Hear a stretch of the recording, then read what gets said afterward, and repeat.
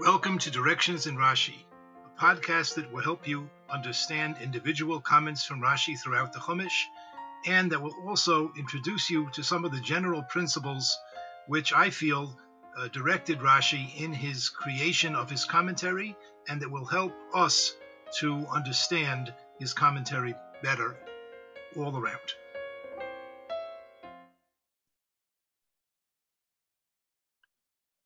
Welcome. Today's shir we will discuss a pasuk and a Rashi comment in Parshas Haazinu. Parshas Haazinu includes some rather dark and harsh predictions about what will happen to Am Yisrael if they misbehave. It's Hashem says, a fire will burn within me, and it will eat up the land and all of its produce, and I will bring upon them one bad consequence after another, and I will shoot my arrows at them, and they will suffer from hunger and from plague and from damaging animals and from wars and plagues, etc., etc. Many, many unpleasant possibilities, including the following in Pasuk Chavav. Amarti afehem. I said in my heart, Rashi explains, I said afehem. I will, well, this word is very hard to translate. That's what we're going to discuss this evening in this class. I said I will do something called afehem. Ashbisa me'anesh zichram. I will cause to cease from mankind their memory or their mention. Now, this word afehem has a number of interpretations, a number of translations that the various commentators give. Many of them understand that the shoirish, the three-letter root of the word, is pei, aleph, hey, peya, which means a corner. For example, Ramban says in the name of Medaktikim, in the name of the grammarians, that it means afazreim b'chol peya. I, Hashem, will scatter the Jewish nation into every corner. In other words, I will send them into exile to all corners of the earth. Certainly something that has happened. Sforno, Rabbi Ovadia Sforno says, Ashir ezoi peya mehem. He says it means I will leave over some corner of them. I'll destroy most of them, but I will leave over a few, a little corner. Chizkuni says, Achale gam hapeya shaloi. I will even destroy the peya.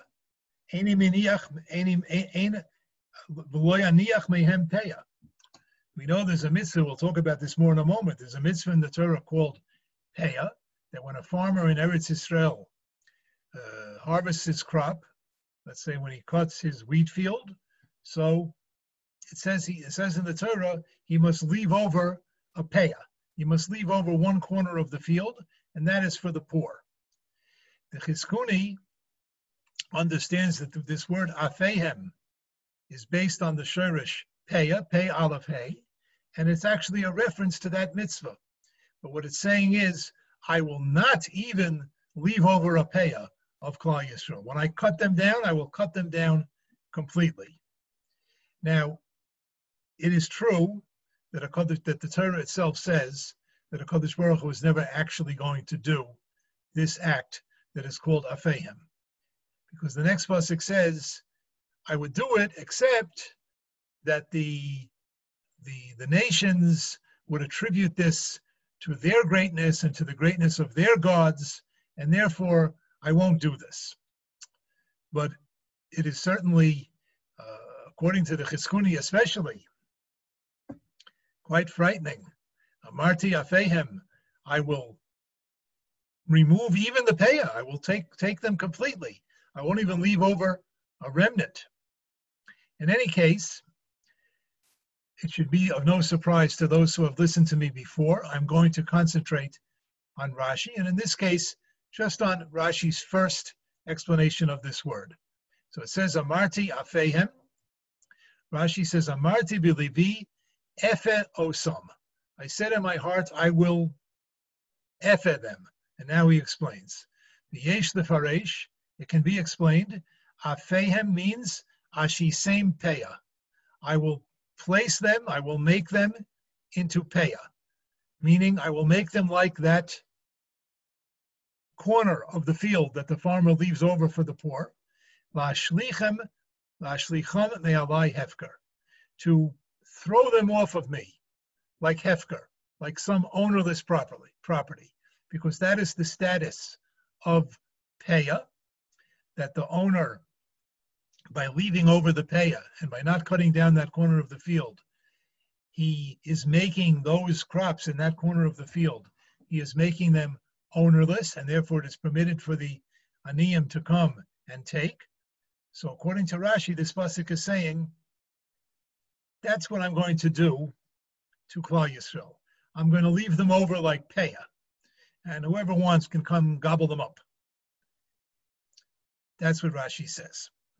Now, the first question I'd like to address is, why does Rashi reject some of the other mefarshim, some of the other approaches, which also explain this word as being from the shorish of pei aleph hey of peya?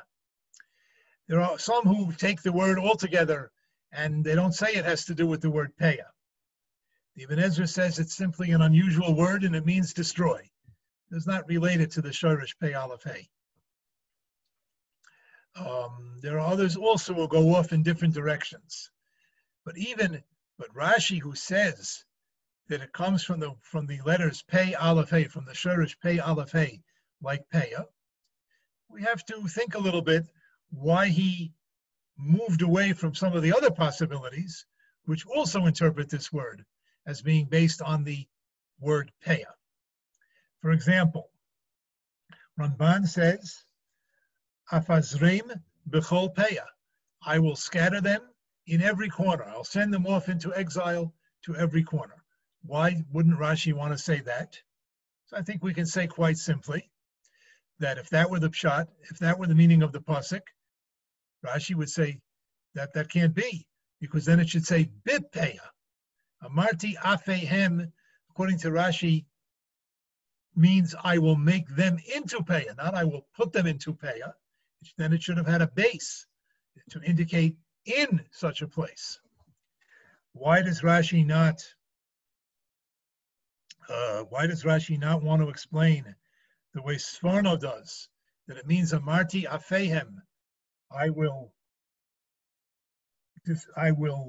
leave over some remnant, although I will very much, for the most part, destroy them, but I will leave over a peya of them. Why doesn't Rashi want to say that? Perhaps because, again, there should have been a prefix before the word peya. It should have said may, or amarti afe mayhem. I will leave over a peya from them. But there's no mem here. There's no word from in this pasuk. So perhaps that's why Rashi didn't want to go in that direction. And why didn't Rashi want to explain, like Chizkuni, that it means Amarti afehem, I said, I will destroy them all. I'll even destroy the peya. I'll even destroy the last little corner of them. Why didn't Rashi want to say like that? It could be on a simple level because Rashi understood Amarti afehem, I will make them into peya, as Rashi says here. Ashisem peya, I will make them peya. But according to Chizkuni, that it means I'll destroy them all, and I won't even leave over a peya, so they're not peya. Klal Yisrael is not being compared to peya, according to the Chizkuni. Rashi understood afehem means I will make them peya. So Rashi explained that I will make them peya, meaning just as peya that the farmer leaves over at the corner of his field is hefker, so too, that's what HaKadosh Baruch Hu threatens to do to Klal Yisrael. He will be mafkir us, he will declare us to be ownerless, as if he no longer owns us, and therefore all who want kol dichmin, yesef v'yochal, whoever wants will come and eat us up, chas v'shalom. That's perhaps on a simple level why Rashi avoided some of the approaches of the other Mefarshim. However, there's another question that I'd like to address. I think a more important question. According to Rashi, the pasuk is saying, I will make them into peah, meaning I will make them hefker. Why is peah used as the mashal, as the paradigm for hefker, for something that's ownerless? There are certainly other things in the Torah that are hefker. For example, there is shvius. There are the crops that grow during the seventh year, during the Shemitah year, which are hefker. Anyone can come and make use of them. Why doesn't Rashi, according to Rashi, why didn't the pasuk say, I will make them like the fruits of Shemitah? There's also just such a thing that we find all over in the Gemara. There's such a thing called hefker, that sometimes a person, for whatever reason, decides that a certain item of property he no longer wants, and he puts it out in the street and he says, this is hefker. Maybe he doesn't even have to say it. This is going into the very particular details of the halacha, but there's certainly such a thing that a person can take something that he owns and he can renounce his ownership of it and make it hefker. Why does Rashi, according to Rashi, why does the pasuk focus on peah? And I think the answer is that peah is a very unusual kind of hefker. Let's take a look at a Mishnah in Masechta Peah, the Masechta that discusses the halachas of this Mishnah. Perek Dalet Mishnah Aleph says, "HaPeah nitenes b'mechuber lakarka." Peah is given from crops that are still attached to the ground. The proper l'chatchila way of giving peah is that the farmer cuts his field and cuts and cuts and cuts, but at a certain point, he sees there's a relatively small corner left over, and he just leaves it there. And the poor people can come with their own cutting tools, and they can cut what they like and take it home. Okay, bidolis uvedekel.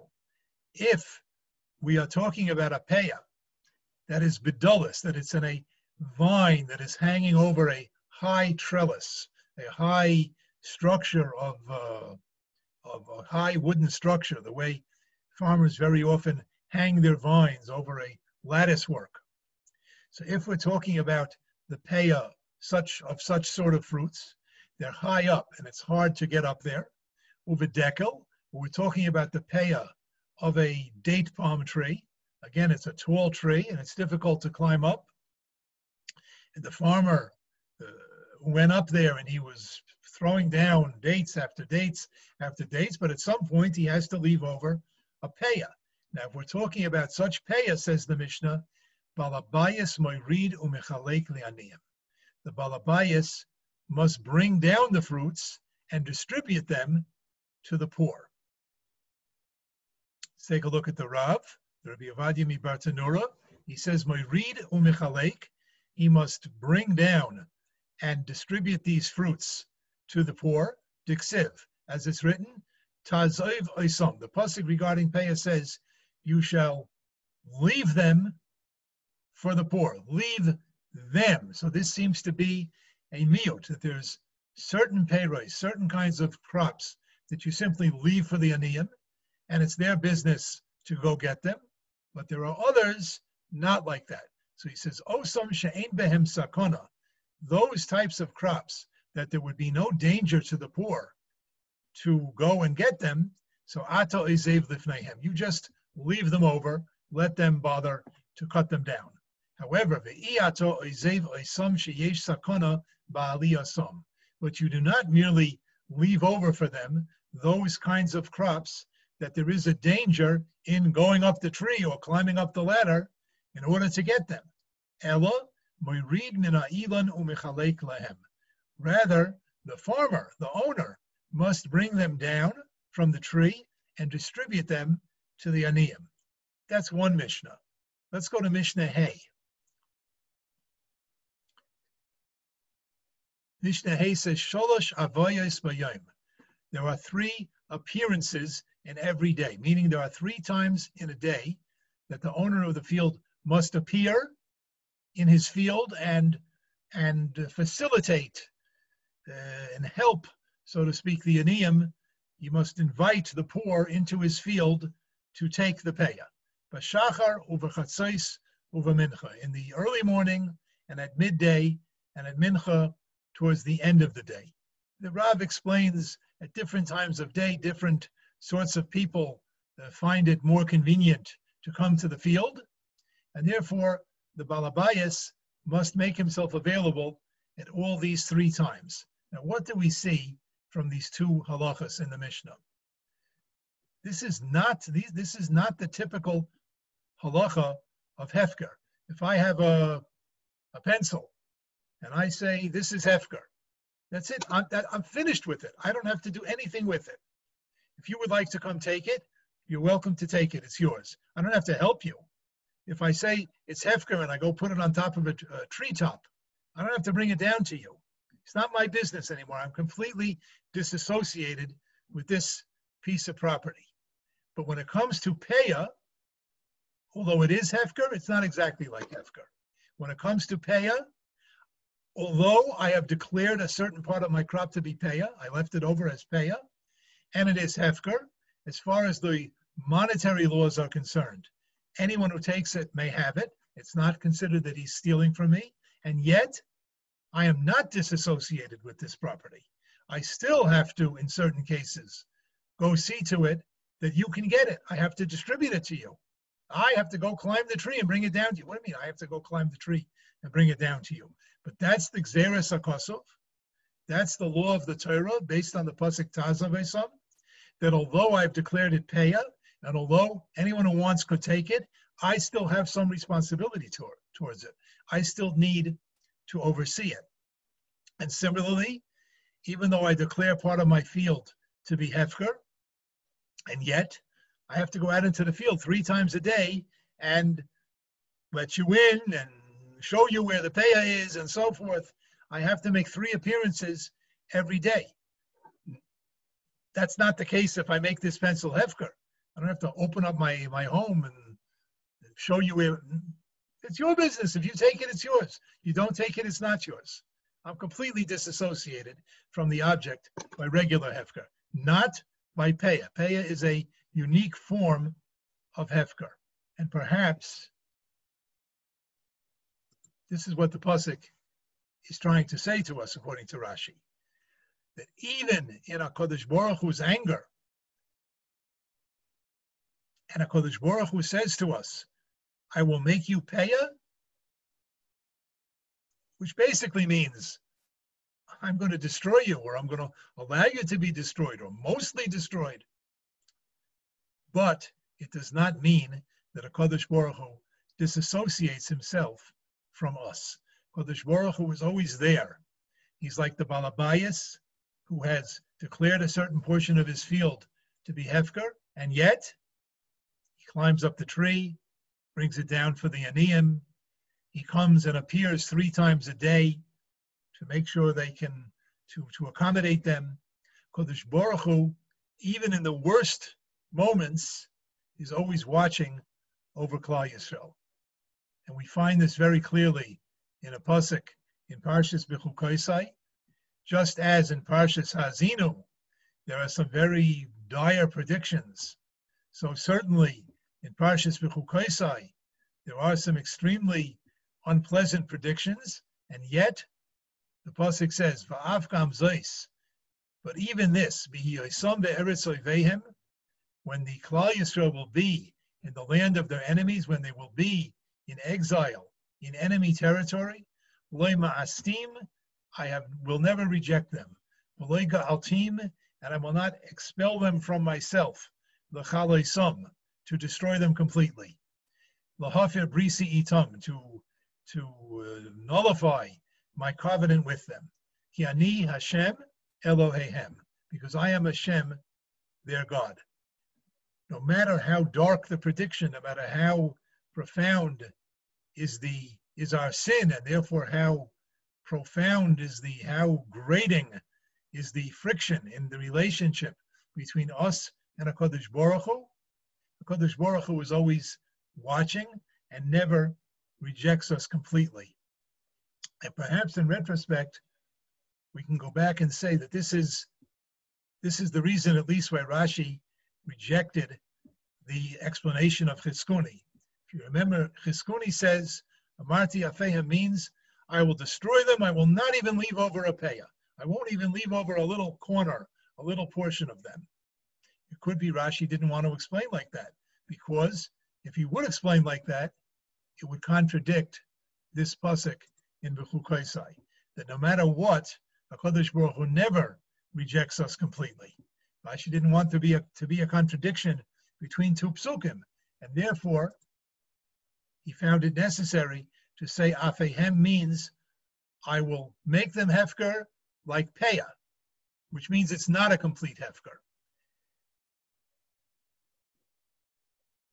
Have a good Shabbos. Thank you for listening to Directions in Rashi with Yochanan Joseph, author of the book Directions in Rashi, available from Feldheim Publications. Production aspects were carried out by Menagain Music. Visit them online by going to facebook.com/MenagainBmore.